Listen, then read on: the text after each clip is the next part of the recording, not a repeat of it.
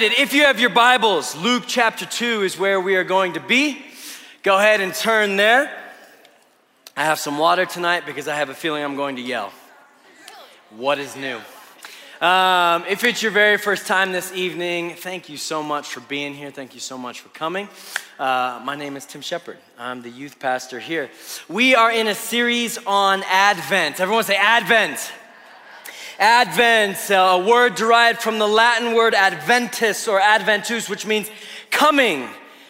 There's an anticipation that the people of God have in this season. If you were a first century Jew, you're anticipating the coming of the Messiah, the coming of the Christ, the one who is going to fulfill the promise to Abraham. If you're a follower of Christ right now, October. It's December 2022. It means you are anticipating the coming of the return of Christ. And there's these four themes that kind of revolve around this season: hope, peace, joy, and love. And tonight we're going to talk about joy. Everyone say joy. Look at your neighbor and say joy. I really like talking about joy. So here's what we're gonna do. I'm going to read the same text that I read last week, but we're gonna look at it just a little bit different tonight. So if you have your Bibles, I want you to open them up to Luke 2. If you don't, I want you to look at the screen here. We're gonna read this text and then we're gonna pray. Luke 2, starting in verse 8. The word of the Lord, it says this: "And in the same region there were shepherds out in the field, keeping watch over their flock by night. And an angel of the Lord appeared to them, and the glory of the Lord shone around them, and they were filled with great fear. And the angel said to them, 'Fear not, for behold, I bring you good news.'" Everyone say good news. "Good news of great joy that will be for all the people. For unto you is born this day in the city of David a Savior, who is Christ the Lord. And this will be a sign for you. You will find a baby wrapped in swaddling cloths and lying in a manger." And suddenly there was with the angel a multitude of the heavenly host, praising God and saying, "Glory to God in the highest, and on earth peace among those with whom he is pleased." Brothers and sisters, this is the word of the Lord, to which all God's people said. Let's pray. Lord, we love you. We love you. And we welcome your presence here with us tonight. I cannot help but just be overwhelmed with joy as we sang those words, "Our God reigns." God, you reign. I thank you that you give us the ability and the opportunity to stare into the face of everything that we are facing, every difficulty, every circumstance, every ounce of suffering, every relationship, everything that's going on in our world, everything that's going on in our city, in our country, and we can say those words with such confidence: our God reigns. And if we can't say them with confidence, we can say them with faith: our God reigns. And so, Lord, I pray that you would reign here this evening in all that we say, as we open up your word and as we talk about your joy, that you would reign here this evening. I pray that you would break chains. Lord, I pray that you would set captives free tonight. I pray that you would awake the spiritually sleeping tonight. Would you do it yet again? Would you reveal yourself to us for those who are walking so closely with you, who are filled with great joy this evening, and for those who are in despair, who are hurting, who are hopeless? Would you give them joy this evening? We need you, God. I need you. So I pray that the words of my mouth and the meditation of all of our hearts would be holy and acceptable to you, O Lord, our strength and our Redeemer, that you would hallow your name among us here this evening. In your precious and holy name, amen. Did you know, I love that I'm preaching with a red Solo cup up here. Did you know that God has a great amount of concern for your joy? I want you to think about this for a second. the God of the universe, the Alpha, the Omega, the beginning and the end. As scripture says, the great I am, Elohim, El Shaddai, Jehovah Jireh, Jesus Christ of Nazareth. He has a great concern, and he finds your joy a matter of great urgency. He cares for your joy. Have you ever been near somebody who cares about other people's joy a lot? My wife is this way. She always is thinking about how to make somebody's day, and it annoys the tar out of me. And it's so, especially near the holidays. Near the holidays, it's like we're already spending so much time with family, and you're already pouring yourself out, and you already have these plans to do things for people, and yet my wife is always trying to look around every corner and trying to bless somebody, trying to give something to somebody. Every time we go through a purge of all my clothes at home, probably 2-3 times a year, I'll start going through my closet and collecting all the things that I haven't worn in 6+ months.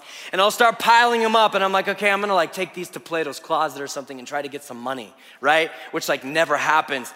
But I'll pile up my clothes, and the first thing my wife will do will be oh, we should ask my brother Johnny if he wants any of these, because he has no money for clothes. He's broke, he just got married. She's always looking to bless people. She'll meet a single mom or a young lady who's pregnant and whose car's broken down, and she's like, we should pay for it. I'm like, babe, we're broke, we're married. But she loves to bless people, and it's it is truthfully amazing, and I admire it, and yet it truly does kind of frustrate me all the time. I'm like, you are always thinking about somebody else, and yet when I watch my wife be so concerned with another's joy, it makes me think about how much more God is concerned with my joy. Let me show you in the Bible, in the New Testament, how much God is concerned with your joy. In fact, joy was something that Jesus had a lot to say, especially in the final night that he was alive. Can we go to John 15, verse 11? Jesus is looking at his followers and he says, these things I have spoken to you, that what? My joy may be in you, and that your joy may be full. Go over just one chapter, John 16:20. Jesus says, truly, truly, I say to you, you will weep and lament, but the world will rejoice. You will be sorrowful, but, everyone say, but. I love buts in the Bible. Your sorrow will turn into joy. 4 verses later, John 16:24. Until now, you have asked nothing in my name. Ask, and you will receive, that your what? Your joy may be full. Go one chapter over. I told you I was gonna yell. John 17:13. But now I am coming to you. These things I speak in the world, that they may have my what? Joy fulfilled in themselves. How amazing is it that God cares about your joy and about my joy? Think about this. He created you for joy. He created you to experience joy. He created you to desire joy. Sometimes we get all weird in church, right? Like, church is this place with all these rules and stipulations and it's like the kill zone for fun. And then we read the scripture and it's like, wait a minute. Jesus is actually all about our joy. But he wants real joy. He doesn't want any false concept of joy. So my goal tonight, my primary objective in this sermon is try to address what is Christian joy. What does it mean for us to have joy? Why would an angel appear before the shepherds and he says, behold, I bring you good news, great joy? What is it about joy? Why would Jesus look at his followers and say, like, I've told you all of these things, like we have everything in the scriptures so that my joy would be in you and that your joy would be full? What is this joy? Now, I searched high and low for all the definitions that I could find of joy. in like the last week as I was studying out this text. I'm going, okay, Lord, what is a great definition for joy? And oftentimes we'll talk in church about the difference between happiness and joy. But I was like, I want to try to take it a step deeper than that. So I started looking through all these commentaries, and I was going into the New Testament Greek for what does this word look like all over in the New Testament? This word kara, like what is this word? And I couldn't like find this definitive definition. And then I came across this theological dictionary where this theologian named joy like this. Can we put this definition on the screen? That joy, Christian joy, is a delight that runs deeper than pain or pleasure. Ooh, I like this one.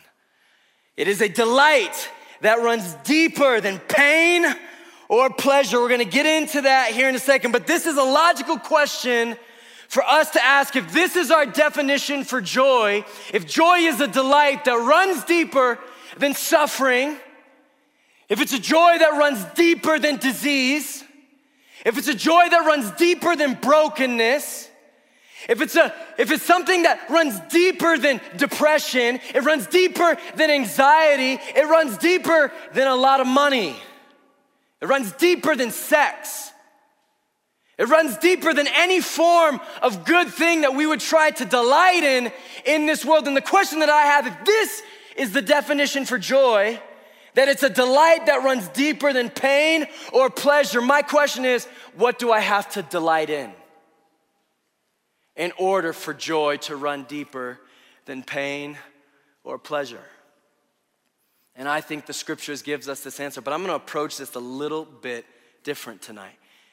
Instead of talking to you and defining to you what joy is by seeing what joy is in the scriptures, I want to approach it by talking about what joy is not. We're going to start there. Okay, so 3 things that as I was studying, I was like, okay, clearly these are the things that joy is not. Number 1, joy is not an act of willpower. Joy is not an act of willpower. It's not something that you can just choose to do. And I know some might argue with this, but bear with me for a second. Have you ever had a moment where somebody gave you a gift for something that you didn't want? And you have to like fabricate that response? Oh, let me give you an example. 5 years ago, this is a humble pill for me, but the story gets redeemed. I was sitting in the offices right up there, and it was around February, around Valentine's Day. You know, when you're supposed to get like gifts for like the person that you have care for. And I'm sitting up there and I'm talking with Mary Windebank. Now, some of you know who Mary Windebank was. She used to be on staff here at New Life Church. Absolutely awesome. They're in town right now, but they're missionaries in the Dominican Republic right now. Her and her husband Kyle, their baby Eden. It's so cute. Anyway, I'm talking with Mary, and you know what I'm doing? Is I'm saying, you know what shoe that I absolutely can't stand that guys will wear? She was like, what? I was like, Chelsea boots. It's like, they look so feminine to me. I'm wearing Chelsea boots this evening, so I tell you, the story gets redeemed. She's like, no, Chelsea boots like look good. I'm like, no, Mary, no. And I'm trying to be like kind and like naming the guys that like I would say like who like wear Chelsea boots, and I'm like, it looks feminine. Like it looks totally feminine. She goes, Tim, I promise you, like Chelsea boots look good on a guy. I was like, you'll never see me buy those. She's like, okay. 2 days later is Valentine's Day. My wife walks into the room on Valentine's Day with this box that looks like a box of shoes. She's like, I got you a Valentine's Day gift. I was like, oh, thank you, sweetheart. I take the gift, I open them up, and I pull out these suede Goodfellow Chelsea boots. And I look at my wife and I go, babe, you're so generous. That was gross. I just took my shoe off in a sermon. I'm like, you're so sweet. She's like, I was walking by them in Target, because she goes to Target 7 times a week. And she was like, I looked at these shoes and I was like, Tim would look really good in these shoes. After I'm just saying that men who wear Chelsea boots look feminine. And I'm like, thanks, babe.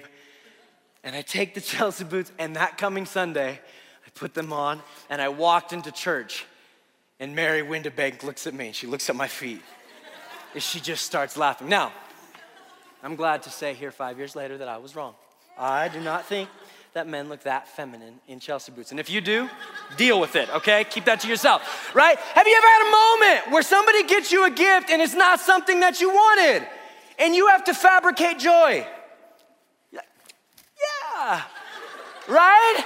Like this is what the point that I'm trying to make. You can't just force yourself to enjoy something. Your mom turns on like that Hallmark channel and starts watching those romantic comedies during Christmas. You can't force yourself to enjoy that. I turn on Lord of the Rings, Fellowship of the Ring, extended edition. I can't force my wife to enjoy that. You see, joy is something that's like spontaneous, is it not? It's something that like, whether you know it or not, know it's coming or not, or something that happens to you by surprise that you enjoy, it's something that comes as a response that something happened to us. But you know what's really sad? Is a lot of believers that I know treat joy in Christ, Christian joy, as if it's something they gotta fabricate day to day. As if God's wanting his followers, like following him to be like this, like he's having to walk around like twisting our arm, saying just tell the world that you enjoy it even if you don't. And this is the way believers live their lives, like just because the Bible says I'm supposed to like enjoy this, I'm gonna say like I enjoy it, but I don't. And we start to try to like put this mask on to the world that like we enjoy something that we don't. And you know what the world is pretty good at? Calling our bluff. They can look at it and be like, you don't enjoy what you're doing? You don't enjoy that way of life? You look miserable trying to keep your tongue under wraps. You look miserable trying to honor your father and your mother. You look miserable trying to be as honest as you can, living with integrity. You look miserable trying to sexually abstain in your relationship and wait till you're married. You look miserable. And most of the time we do look miserable. Because we've seen and we've received joy to be this idea of like something we just need to accept whether we like it or not. That's not Christian joy. Christian joy is not you needing to try to willpower your way into loving or liking or cherishing something. No. Christian joy for the believers, we're gonna see later tonight, is God shows you something that you cannot unsee, that you can't go back to the way things were. God shows you something that changes everything about your life. It's the kind of joy that maybe is not something you have yourself, but is given to you. Christian joy is not an act of willpower. Second thing is Christian joy is not fragile or delicate. It's not fragile or delicate. To go back to that definition that we're talking about, it runs deeper than pain and pleasure, which means that Christian joy isn't contingent upon pain or pleasure. Are you with me? Christian joy isn't something that's gonna be rooted in your circumstances. This is where that kind of difference between joy and happiness comes in, right? Where if I were to walk in and say, hey, I have $100 for you right now, you'd be like, I'll go buy some Chelsea boots, right? Like you'd be like, oh yeah, like that's awesome. And then I'd be like, just kidding. And all of a sudden, that joy is taken away. And a Christian joy is not like that. And there's kind of another way to describe this, in that Christian joy is not just simply rooted in a single moment, in that it is not just something that is past, present, or future, but it's all of those things. Are you with me? Christian joy it comes from the I can look back and I can have joy in the past. You know why? Because I can know that as I look at the beginning of Scripture, that what the Bible tells me is I was fearfully and wonderfully made by God and I was called good. I get to remember something and get to look back at something and I can find joy. I can look in my now and see all of the gifts that God has given me, in the way that God has revealed himself to me here and now in this moment. And I can take joy in that, and I can look ahead to what is coming, to what the bottom line is in the Christian faith, and I can take joy in that. See, sometimes we kind of take Christian joy as this like, oh, maybe that will happen. It's Christmas time. You ever have a moment when you were a kid and you asked your parents to get you a gift? And it comes Christmas morning and you're hoping all those days leading up to Christmas that they got you that gift. A lot of people treat Christian joy that way. That's fragile and delicate. You know why? Because what happens if you don't get the gift? You're disappointed, right? That's not Christian joy. No. Christian joy is something that is rooted and that is anchored in something that cannot change. Are you with me? It's something that we know to be true. I had this moment. This was maybe 6 years ago. I don't ever play video games, but there was this video game that all my friends had growing up. It was called Return of the King, like Lord of the Rings. I don't know if any of you kids, none of you would play. Squires, you know. Like this game was on like PS2, I think like X, yeah, none of you know what a PS2 is, okay? Like, and like it was like the like story of the Lord of the Rings. And 6 years ago, I had Mateo stay. He was like in junior high or like fresh into high school at the time. He was staying at me and Mariah's house. And he was there for 4 days while his parents were away on some vacation. I don't know where they were. Pastor Victor was at college. He didn't matter anymore. So Teo comes over to hang out, and we started talking about video games, and I brought up this video game, and he goes, Pastor Tim. He had to call me Pastor Tim back then. It's funny. He was like, I have that video game at home. I was like, no, you don't. He's like, yeah, I do. We got up, we drove all the way to Monument, we picked up that game, we brought it back to my house. And for the next 4 nights, we played this game until like 3 a.m. My wife was so angry because the TV was in our bedroom.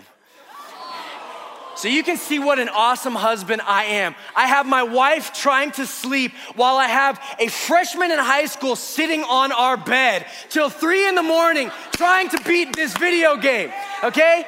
And him and I blow through the entire game in the first 2 days, okay? And then over the course of the next 3 days, they have this final level called the Palantir of Sauron, okay? Like it's like the apex of this video game. And over and over and over again, we try to beat this level and we cannot do it. 5 days, okay, of staying up till 3 a.m. It's the last day that he's at our house. I look at Teo. It's like 8 o'clock at night. I'm like, we are going to beat this game. And he looks at me and he's like, it's not my marriage, it's your marriage. And so we sit down, 8 o'clock. 9 o'clock passes, 10 o'clock passes, 11 o'clock passes, midnight passes, 1 a.m. passes. At this point, Mariah stops trying to sleep and she just gets up and she's watching the game with us, okay? She's watching the game with us and she's as invested as we are. We just passed 2 a.m., and we finally, after 5 days, beat this video game. And I love this youth group, okay? I so wish I could show you the video that we had. So we literally finished the game, and all of a sudden, like, we win. Me and Mateo throw the controllers. It's 2:30 in the morning at our house. We get up. We're running around the house going, yes, yes, yes, yes. There's literally a video of Teo walking around filming, and he looks at Mariah on the bed, and Mariah's like, ah! Like, in excitement with us. And I tracked down the video today to show you. But Pastor Mateo says an inappropriate word at the end of the video, so I couldn't show it, okay? So, go ask him. He has the video on his phone, okay? So I'm like sitting there, but here's what's awesome. Shh, bear with me. I promise you, your pastors don't cuss. All the time, okay? Okay. I lost myself here. Okay, here's the point that I'm trying to make. Thank you, Victor. There's this moment in the video where at the very end, he looks at the screen, and you see Gandalf on the screen. And Gandalf is collecting all of his like points for winning the level. And I was Gandalf, by the way. And it's like, you won. Hear me. I can't believe I'm using this as an illustration. Christian joy is like that, okay? It's not, Christian joy is not rooted in something that might happen. It's in something that has been done. Are you with me? Something that has been done. This is the difference between good news and good advice. Good advice tells you what you should do. Good news tells you what has been done. Are you with me? This is what Christian joy is. It's not something that's like, maybe things will get made new. Maybe God's gonna restore that. Maybe the world's gonna get put back together. No. It's something that has been completed and finished in the person of Jesus Christ. And this is what we get the privilege of as the people of God, as we get to say, it is finished. Are you with me? Are you with me? Christian joy is not something that is fragile or flimsy. It's not something that might happen. It's not something that could happen. It's something that has been done, completed, finished, restored in the person of Jesus. Are you with me? Christian joy is not fragile or delicate. And finally, Christian joy is not primarily concerned with the self. I got a drink. There we go. Not primarily concerned with the self. This one's big. Because the way that we commonly look at joy or happiness is something that makes much of us, right? Like it's a big deal. Something brings us joy when somebody makes a big deal of who we are, of what we've done. Where all of a sudden, like you get recognized for your accolades and your hard work. And hear me, there's nothing wrong with that. Just last week, I was sitting over there in that room in the student chapel for Mr. Zachary Andre. He completed his Eagle Scout, which is like a huge accomplishment. And I'm like sitting there, I've never known anything about like what this looks like. And he's got all these people getting up and talking about all the things that he accomplished. And if you look out here actually, right over here on this side of the New Life Church campus, as part of becoming an Eagle Scout, you have to complete a project that is for the betterment of your community. And so he connected with New Life Church and he said, hey, you have a memorial out here for these two girls who were shot on your campus that I actually want to make look so much better. And he took a couple days and he rallied some people, some here in this youth group, and he remodeled that entire thing and he made it look beautiful. He made it look amazing. And as all these people were talking about like the hard work that this guy had done, I'm like, yeah, like this is worthy of acknowledging like the accomplishments of this guy. And those are things we're celebrating. I'm not trying to dog on those things, but what I'm talking about Christian joy is I'm saying that, hey, that can be taken away in a moment for Zachary Andre. It's fragile, it's delicate. But Christian joy is not here to make much of Zachary Andre. It's not here to make much of Tim Shepard. It's not here to make much of Victor Mendoza. It's not here to make much of any single person in this room. Christian joy is here to make much of the one who created us. And this is where like the Bible starts getting a little confusing for people. Because if you really begin to start reading the Bible, you start to realize that God like does a lot of things for his own glory and for his own name's sake.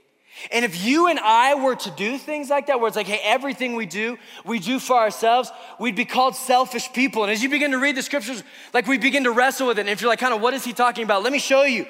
Like God created, listen to me, he created you and me for his own glory. Let me show you here, Isaiah 43, 6 and 7. The prophet says, bring my sons from afar and my daughters from the end of the earth. Everyone who is called by my name, whom I created for what? For what? My glory. For my glory, whom I formed and made. He's saying, look, everything that you see on this good earth, the mountains right out there to the west, when you watch that sun rise in the east and settle in the west, when you go to the east coast or to the west coast or you go south and you see the beautiful ocean, when you look to your left or your right and you see the human beings sitting next to you who are all uniquely made, he goes, look, all of that was made for the glory of God. He created us for him for his own glory. Not only that, he saved us for his own glory, right? So Luke chapter 2, we just read this together where we have the angel show up to the shepherd and he says, look, I bring you like great news of great joy that on this day in the city of David is born to you a savior. Like, don't you know, like a savior has come for you. And then all of a sudden the heavenly hosts show up and you know what the first thing the text says is that they say? Put verse 14 up. Glory to God in the highest. In other words, we have the angel meet with these shepherds and the first thing they say is God's a big deal. Like, I want you to think of everything in your life that you would define as magnificent. It's such a cool word, right? It's probably not a whole lot of things. All of the things that you would identify in your life as magnificent, what the angels are saying here is, hey, there's something higher than that. There is a utmost magnificence that is summed up in the person of Jesus. It's not you. It's not about you. It's about him. Glory to not Tim in the highest. Glory to not humanity in the highest. Glory to not high schoolers in the highest.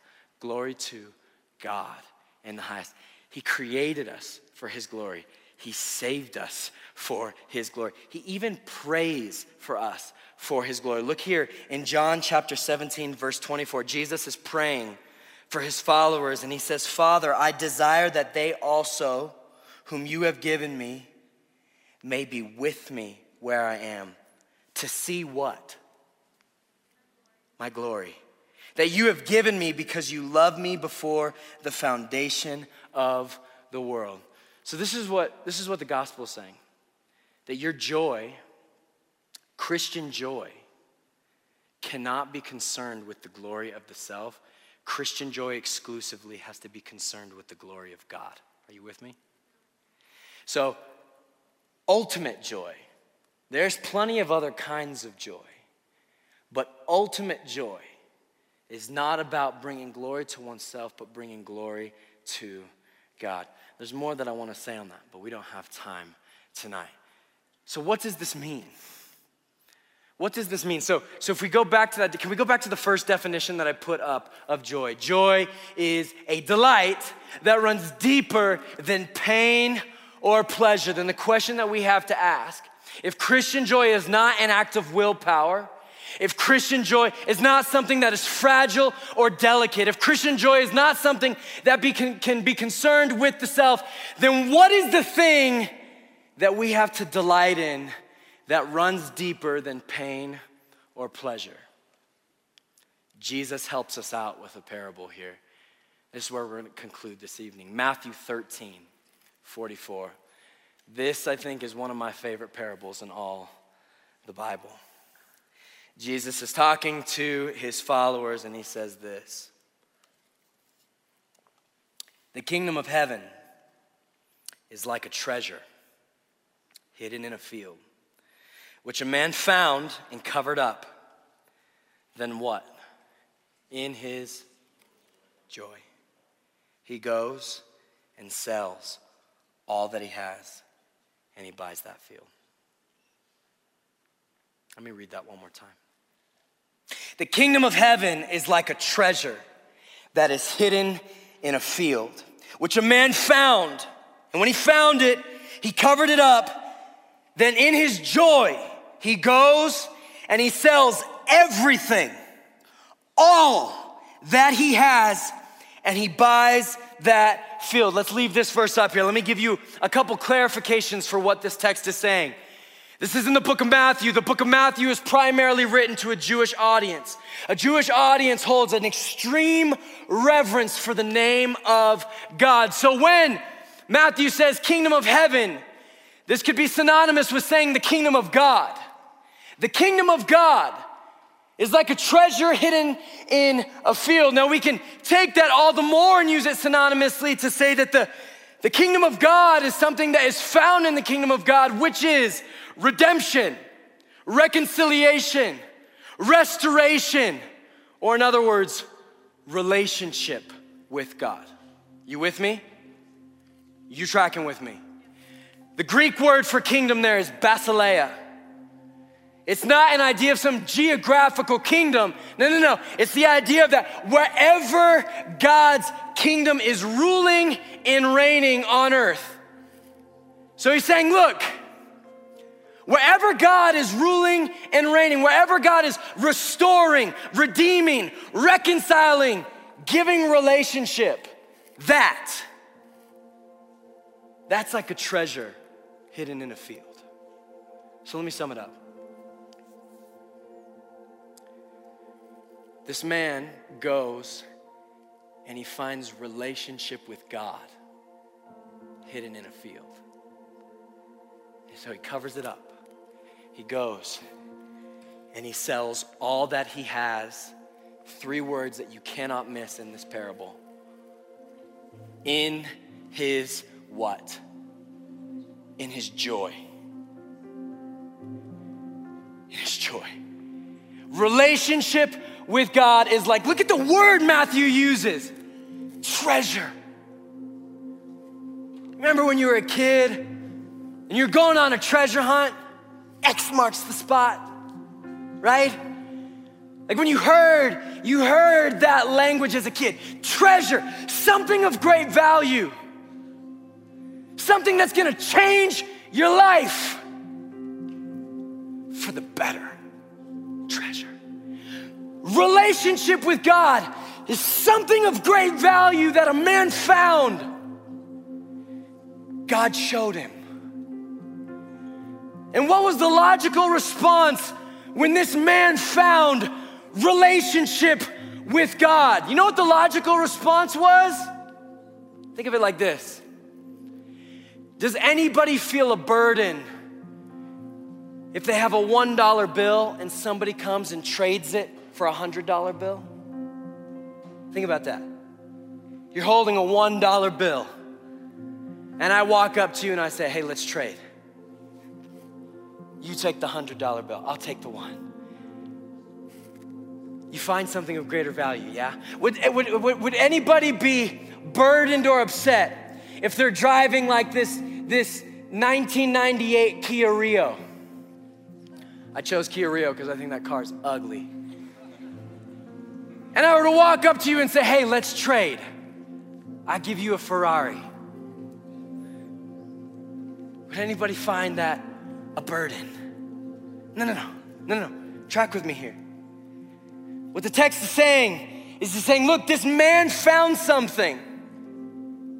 This man found something that was of greater value than everything that he had combined. It was of greater value than everything that he had combined. And so when he found something that was better than what he had, he did not see loss. He only saw something to gain. Are you with me? This is what joy does.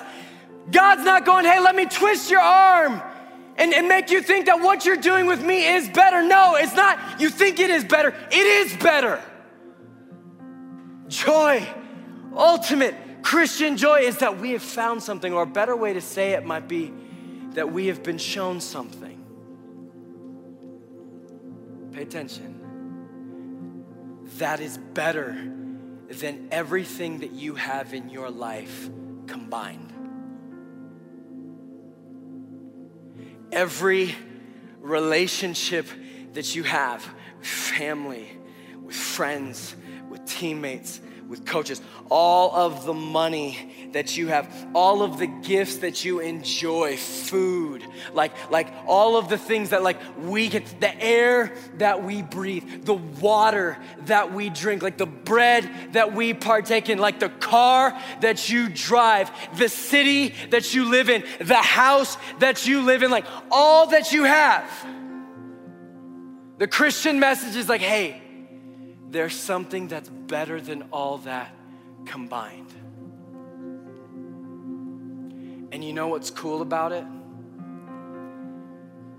Is that thing that's better than all that you have combined, it's not fragile or delicate.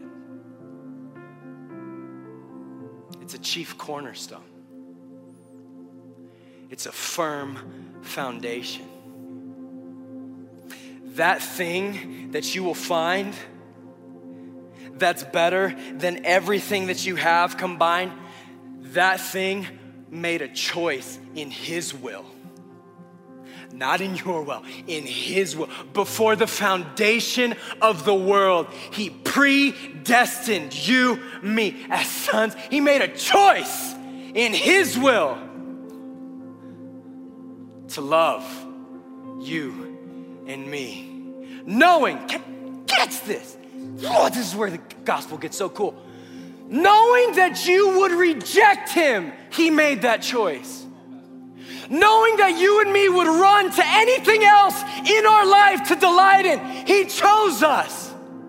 Knowing that we would belittle his name, that we would ignore his love, that we would treat it with carelessness, that we'd walk in rebellion and sin and not care, he said, I'm gonna make a choice to love you anyway. This thing that this man found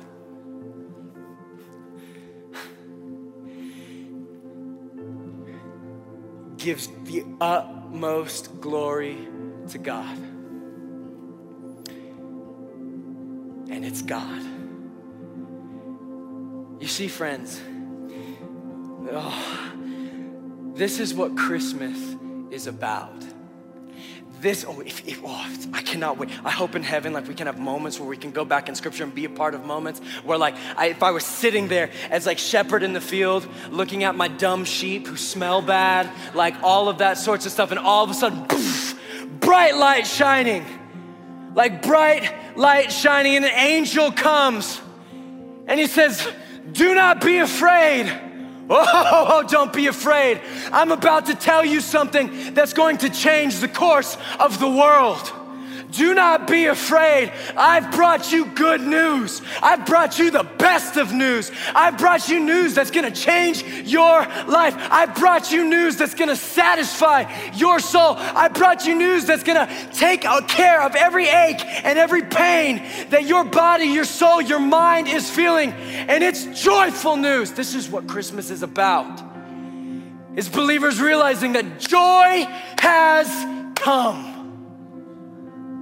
A delight has come that runs deeper than pain and suffering. A delight has come that lasts for eternity and is not temporary, like all of the pleasures that we would enjoy right now.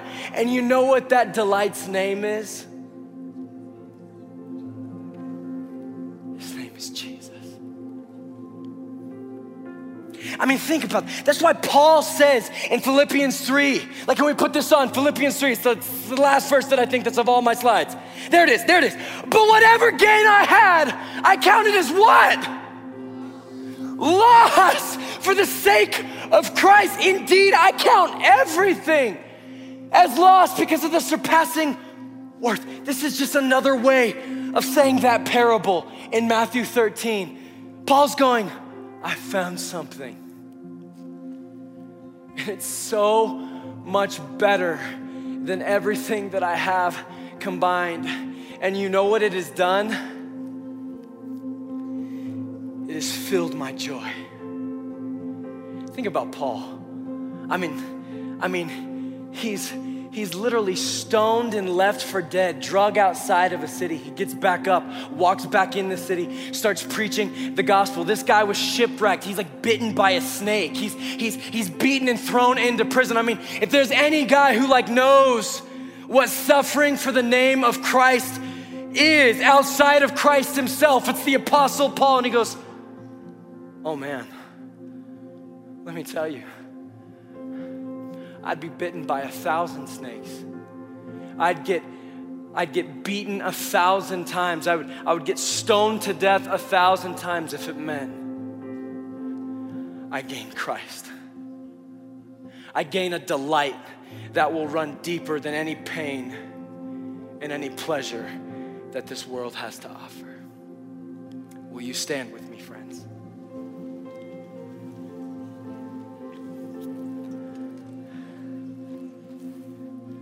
Drew, can you bring down the lights for me, my friend?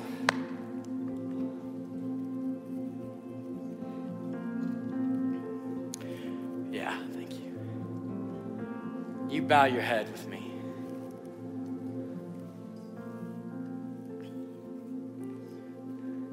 And I want you to think about the fact and the truth that God is very concerned with your joy here this evening.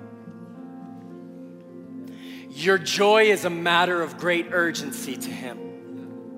And let me tell you how urgent of a matter it is to Him. Your joy is so important to Him.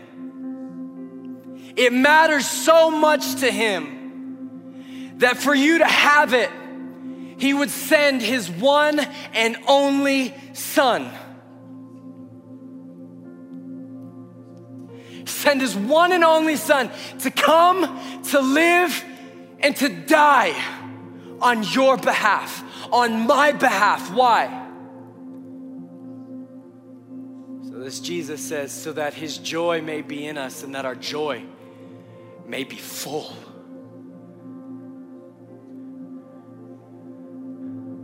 You see, brothers and sisters, what Jesus does and what Christmas is so beautiful is this is the story of God coming to anchor you to something and to satisfy you with something that is better than everything else in your life combined. And so as we close tonight, I want to invite you to do one simple thing. I want to invite you to receive that. To receive Christ as your ultimate joy. As your ultimate joy. And I promise you, God's not here to twist your arm. He's not here to try to get you to see like, hey, He's not that fun, but you should like Him anyway. No. He wants to show you a treasure hidden in a field. That when you find it and when you see it, this is what marks a believer, by the way, is they come to delight in God so much more than they delight in God's gifts. So can you bow your heads and can you open your hands? As we enter back into worship here, I just want us to realize, to see that Christ has come.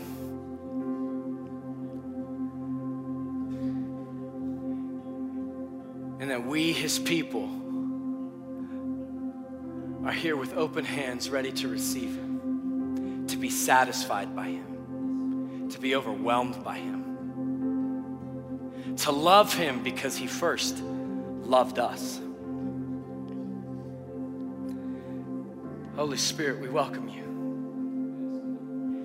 We thank you that we can't force ourselves into joy, but as Galatians 5 says, it's a fruit of the Spirit.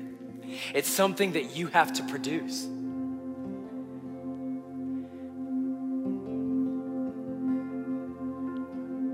So Jesus, I'm asking that you would give joy this evening, that you would restore joy this evening, that you would awaken joy this evening. And I pray that it would cause us, to make much of you. Jesus, Emmanuel, the one in whom our soul delights, would you help us receive it? Would you help us receive it? Brothers and sisters, let's respond in worship.